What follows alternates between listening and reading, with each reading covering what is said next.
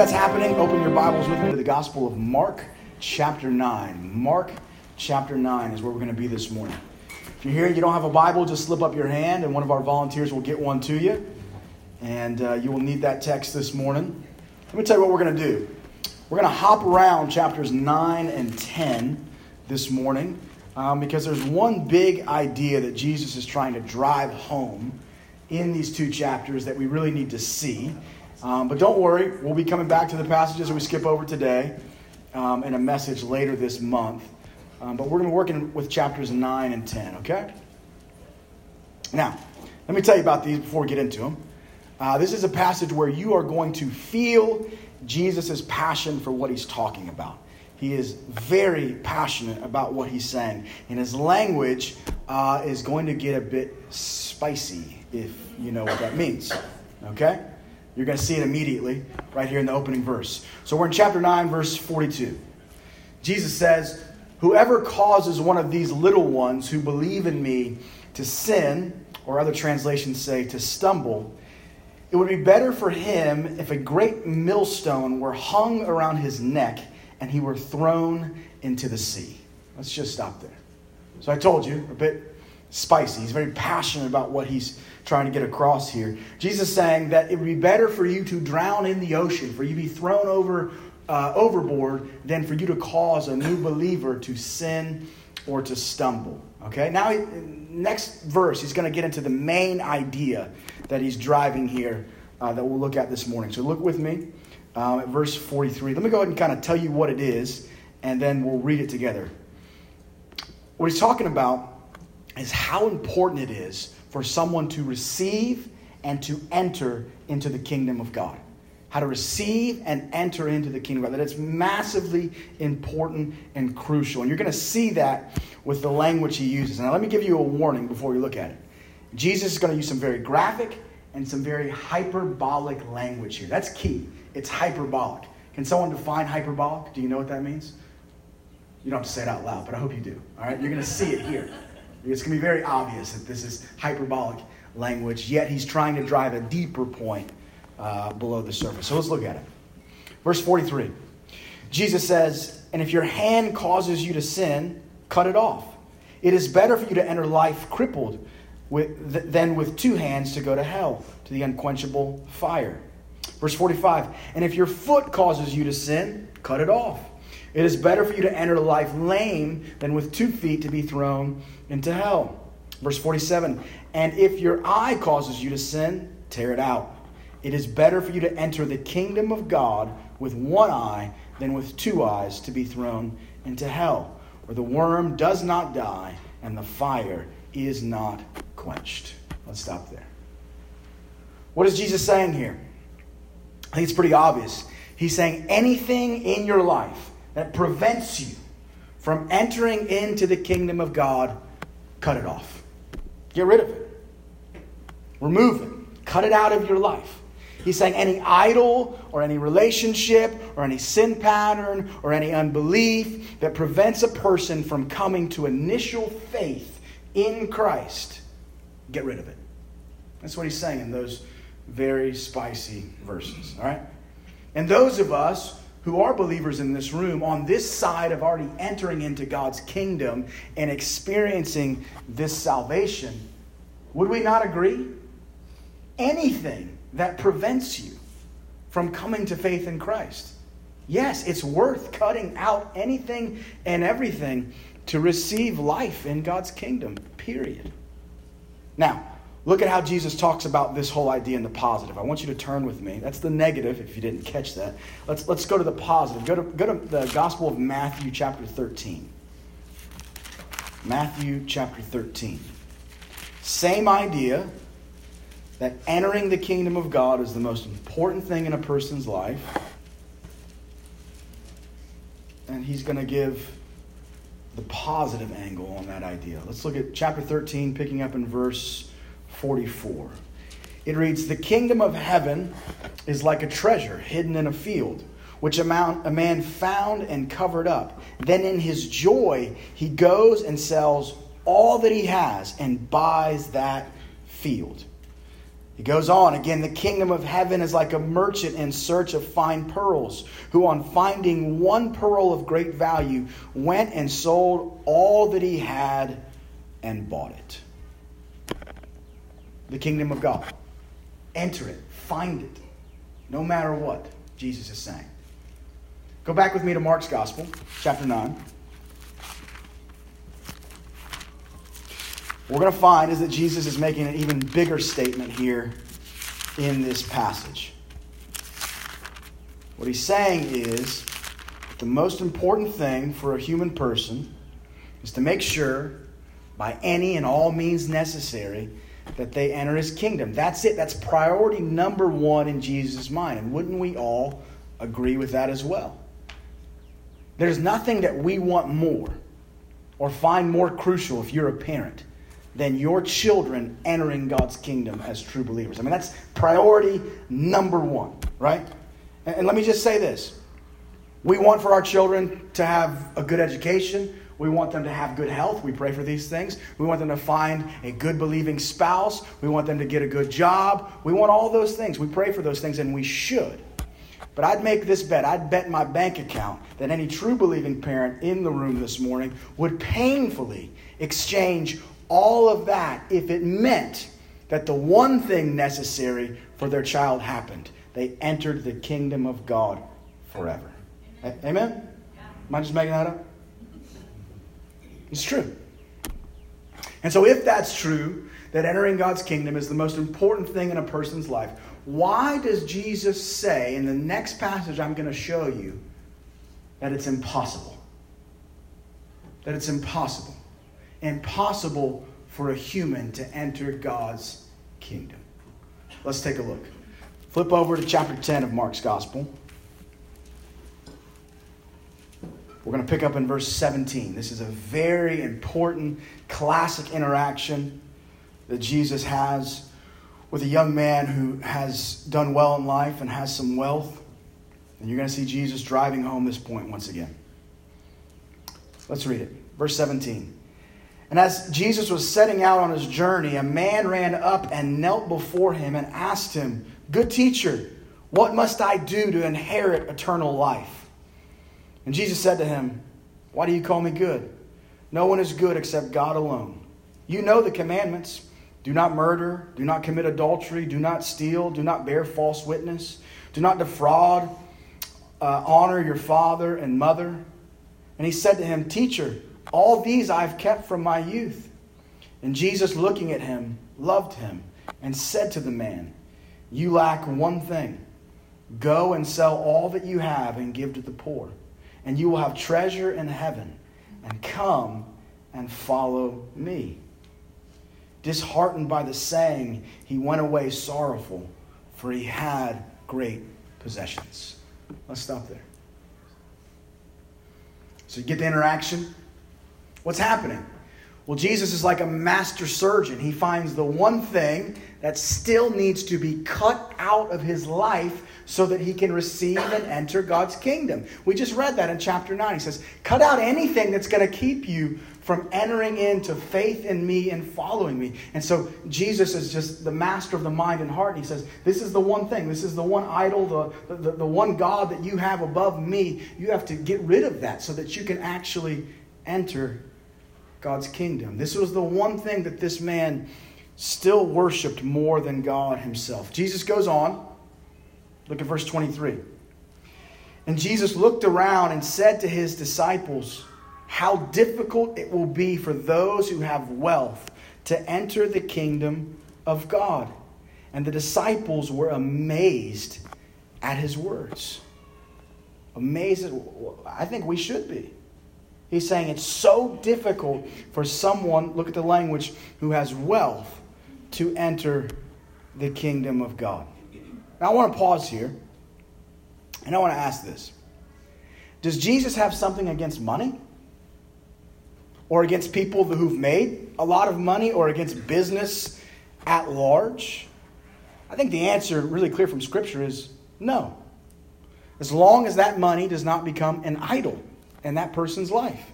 As long as that money does not take the place of God being their sense of security and ultimate happiness. See, this is where the church historically, not all the church, but some of the church, has developed some very unbiblical ideas about God and money.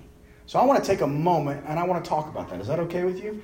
God and money. Here's what I want to do. I want to knock down some of those misconceptions one at a time. There's 5 of them that I just want to knock down according to Scripture, okay? Number 1, Jesus did not command all his followers to sell all their possessions and give to the poor. He just didn't. The ones that he saw, it would prevent them from entering the kingdom of God. He said, cut it out. Cut it out. Go sell it all. You have treasure in heaven. That's what the verse says. Come follow me. But that was not the case for every single person that he called to follow him. And actually, that was more of a rarity. Second thing, some of his disciples retained both their homes and their boats. They were fishermen.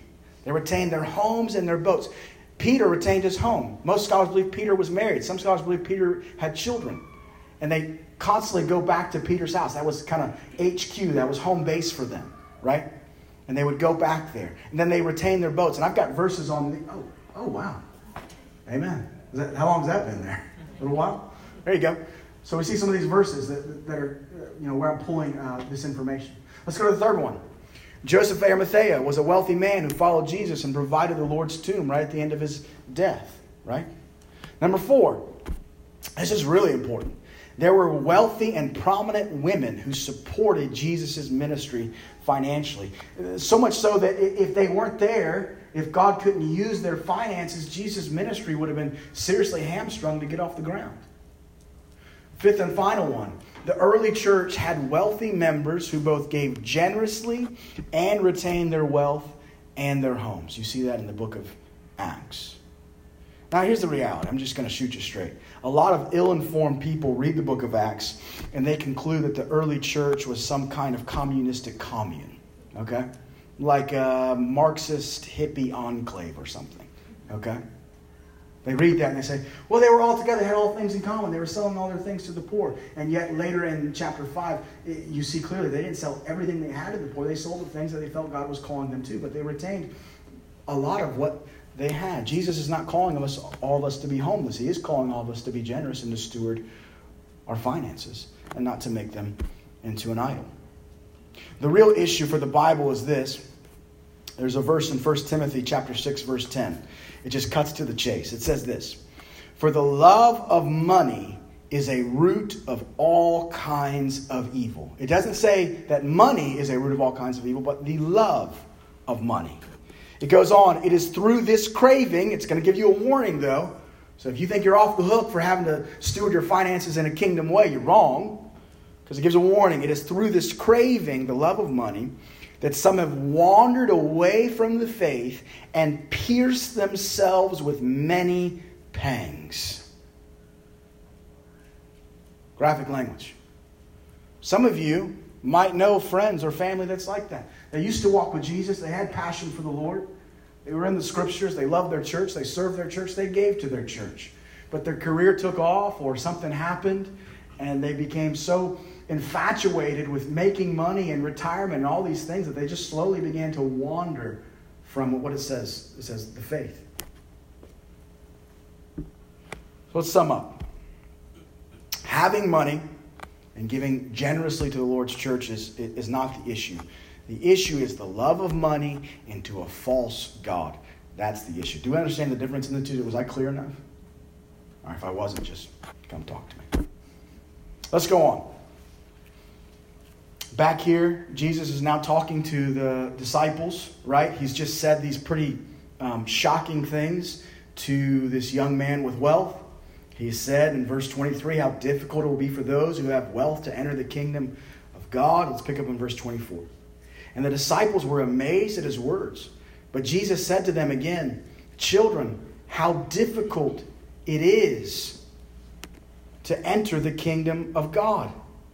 It is easier for a camel to go through the eye of a needle than for a rich person to enter the kingdom of God. Let's stop there. What we need to understand is Jesus is talking about all people here, right? Whether your idol is your wealth, whether it's a relationship, whether it's your intellectual pride, sexual ideology, doesn't matter. He's talking about those idols. And he's going to use an example to drive home his point by referring back to the wealthy person, but applies to all people here. It's really important to get. You'll see that as the passage goes on.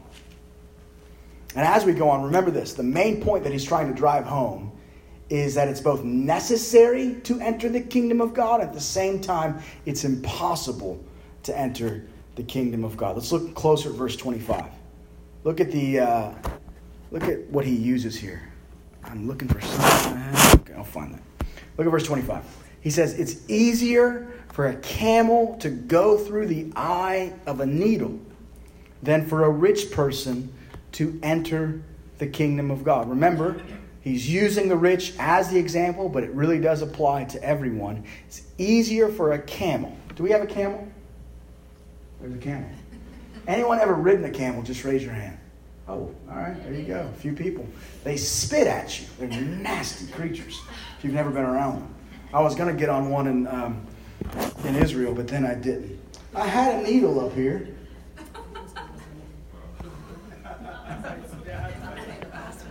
Well, Jesus was right. It's pretty small. Come here, needle. All right. You need me to move on. Darn. Everyone seen a needle? Yes, you have. All right. There we go. Yeah. Case in point. Here's the deal. I used to read this and think it was an analogy, a metaphor that Jesus was employing here. But it's not. Bible scholars will tell you that this is not a metaphor or analogy. He is serious about it. He is being literal about it. Just imagine I was holding up a needle. He is being serious about the fact that that as difficult as it is, or no, let's say it this way. It's easier for that camel to enter through the tiny little hole of a needle, right, than it is, he says, for a rich person, again, any person, to enter the kingdom of God. It's easier for that camel. What is Jesus saying here? He's saying it's impossible. It's impossible for a person to enter the kingdom of God. Did you know that the camel is the largest land animal in Israel? Watch the disciples' response. If you hear him say that, you're going to have a response. Verse 26. And they were exceedingly astonished and said to him, then who can be saved, Jesus? If it's easier for the camel to go through the needle, then who can be saved? It's the right question to ask. And notice that the disciples, they broaden the issue out to everybody, not just people with money. They say, then who? Can anyone? Who can be saved? Right? They're asking, say it another way, can anyone be saved? Can anyone enter the kingdom and inherit eternal life? Look at Jesus' answer. Jesus looked at them, verse 27, and said, with man, it is impossible. I'm going to say that again. With man, it is impossible. Jesus' blunt answer to their question, who then can be saved, is simply no one. It's impossible. What is Jesus doing here? He's flattening humanity across the board and effectively saying, it doesn't matter how wealthy or how middle class or how poor you are. It doesn't matter. It doesn't matter how moral or immoral you are. It doesn't matter how spiritual or non-spiritual you are. It doesn't matter how much you think you're a good person or you think you're not a good person. No one on their own can be saved, is what he's saying. I'll put it in a sentence. No one can simply enter the kingdom of God because they want to. Jesus says it's impossible. Do not skip over that one fact. It's massively important. What does it mean? When you zoom out of the Bible and see what the New Testament has to say about us as human beings who are not in God's kingdom, it means this. It means that every person you look at on a normal day, your spouse or your roommates, your coworkers, your classmates, it means that they are totally helpless to do anything to save themselves from their impending death, from sin's mastery over them, from the devil's schemes against them, and from God's judgment upon them. helpless is the language of the Bible. The Bible says that the grave swallows up everyone in the end. The grave swallows up everyone in the end. Every person you come in contact with is in some deep sense helpless. They will die. So much of the philosophy that's ever been written is about death, solving the problem of death. So much of the podcast, if you really get underneath what it's about, is about how to escape death. So much of the new, technology, there's some crazy stuff coming out, is about how to escape death. Some of the cream that is sold is about how to not get older and older. Death frightens all of us, and it should. Because the grave swallows up everyone in the end. We are but creatures, as the Bible says in Genesis. We are made from the dust, and to the dust we will return. So if according to the mind of Christ and the mind of the Bible, humanity cannot help themselves, the question we have to ask is, who can? Who can? And the reality is only God. Only God can lovingly do for humanity what we cannot do for ourselves. What does Jesus say in the verse? Verse 27. I only read the first part. He says, with man it is impossible, but not with God. For all things are possible with God.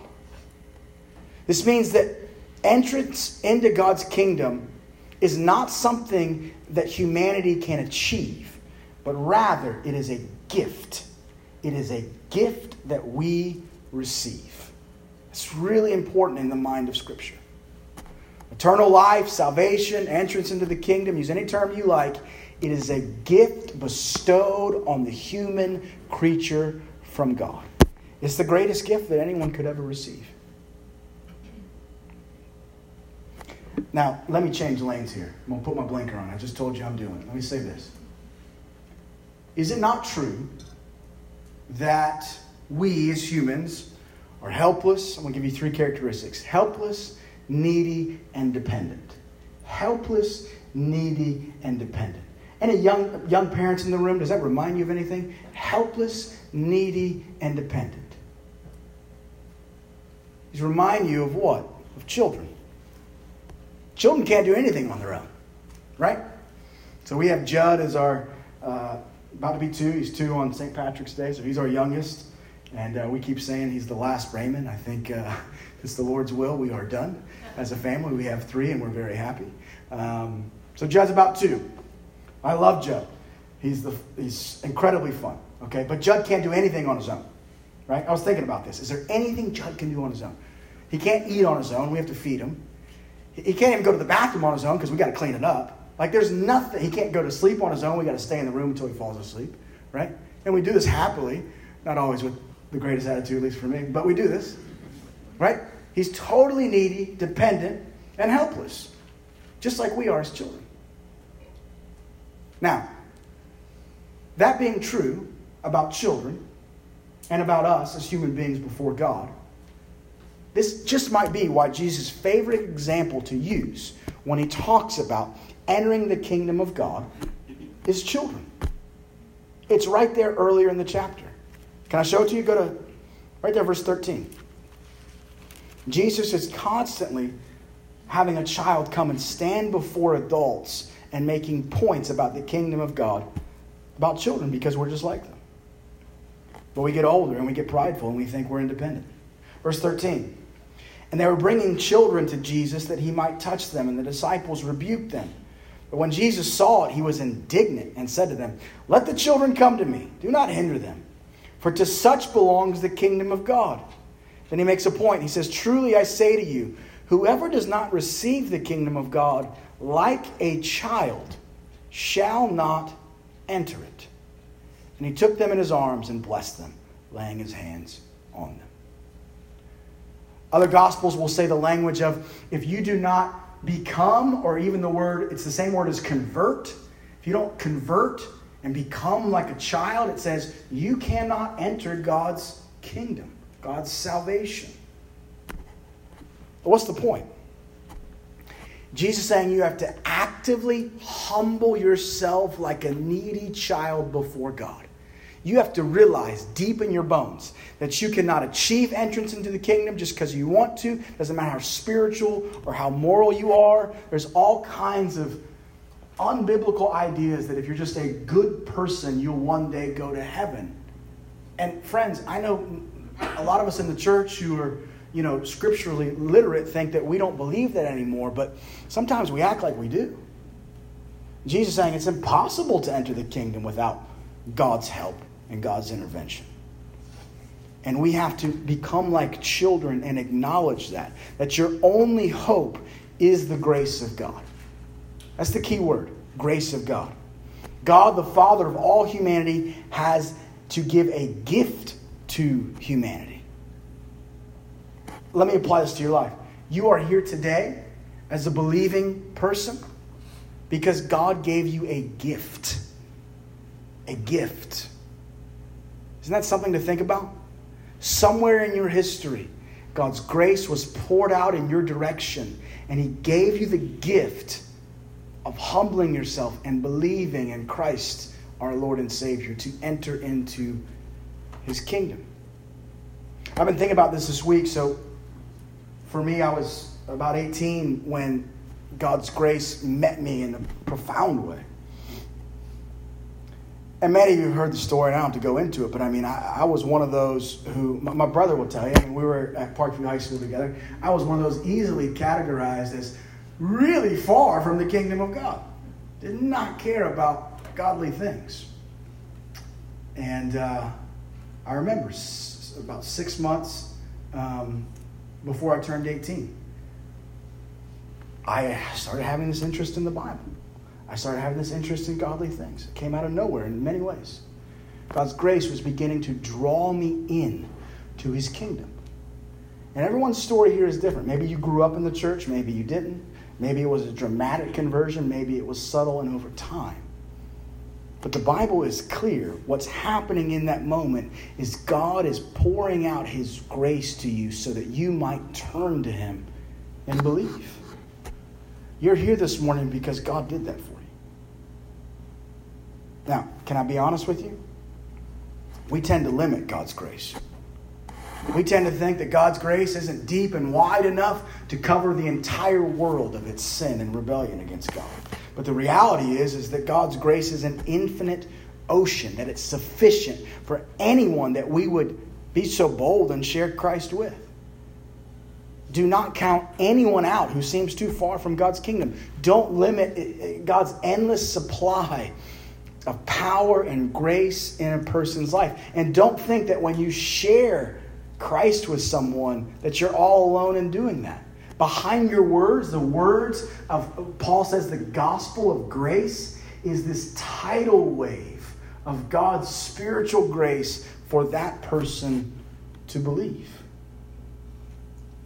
Let me read you some verses. I want you to just meditate on these as we bring this to a close. It's Titus 2:11. It says, "For the grace of God has appeared, bringing salvation for all people." Ephesians 2. "For by grace you have been saved through faith, and it is not your own doing, it is the gift of God, not a result of works, so that no one may boast." John chapter 1, this is speaking of Jesus. "And the Word became flesh and dwelt among us, and we have seen His glory as of the only Son from the Father, full of grace and truth. For from His fullness we have all received grace upon grace." Two more, 2 Timothy 1. "God who saved us and called us to a holy calling, not because of our works, but because of His own purpose and grace, which He gave us in Christ Jesus before the ages began." And lastly, Acts 15. The disciples say, "But we believe that we will all be saved through the grace of the Lord Jesus, just as they will." Let me bring this to a close. God's grace is the most important reality in your life. Period. It has done for you and for me things we will never know about. Why did you wake up a Christian this morning? Why did you wake up still believing and having faith in the Lord? Why did you wake up with still a hunger to know God and to walk into his kingdom? Because you're spiritual? No. It's because of God's grace in your life. What is holding all of your atoms and molecules, bones and joints, your brain, your neurons? What's holding all of that together? God's grace. What is holding, if you're married, your marriage together? You think you're that good of a person? I got news for you. It is God's grace that allows you to have patience and to love and to sacrifice. God's grace is so present and coloring all aspects of our life. It is the greatest reality and gift that you have and will ever receive. And it's the one thing by which we enter God's kingdom both now and forever. Amen? And so, hear this. Remember, and I'm preaching to myself, never to limit God's grace in your life or in someone else's. There is enough of God's grace for your family. Some of you older adults that have lived life and you've raised kids, many of us are on the younger end of life, or some of us are single and some of us are students. But speaking to you older parents, you had to have all kinds of grace to raise your children, much less help lead them into the kingdom of God, right? And I think about my children in the future. And I think about children that might rebel. I mean, I was one of them that might walk far away from God's kingdom. What you have to remember, and they'll tell you, is don't limit God's grace. There is enough for your family. There's enough for your children. There's enough for your coworkers. There's enough for that person that you really want to see come into God's kingdom. There is more than enough.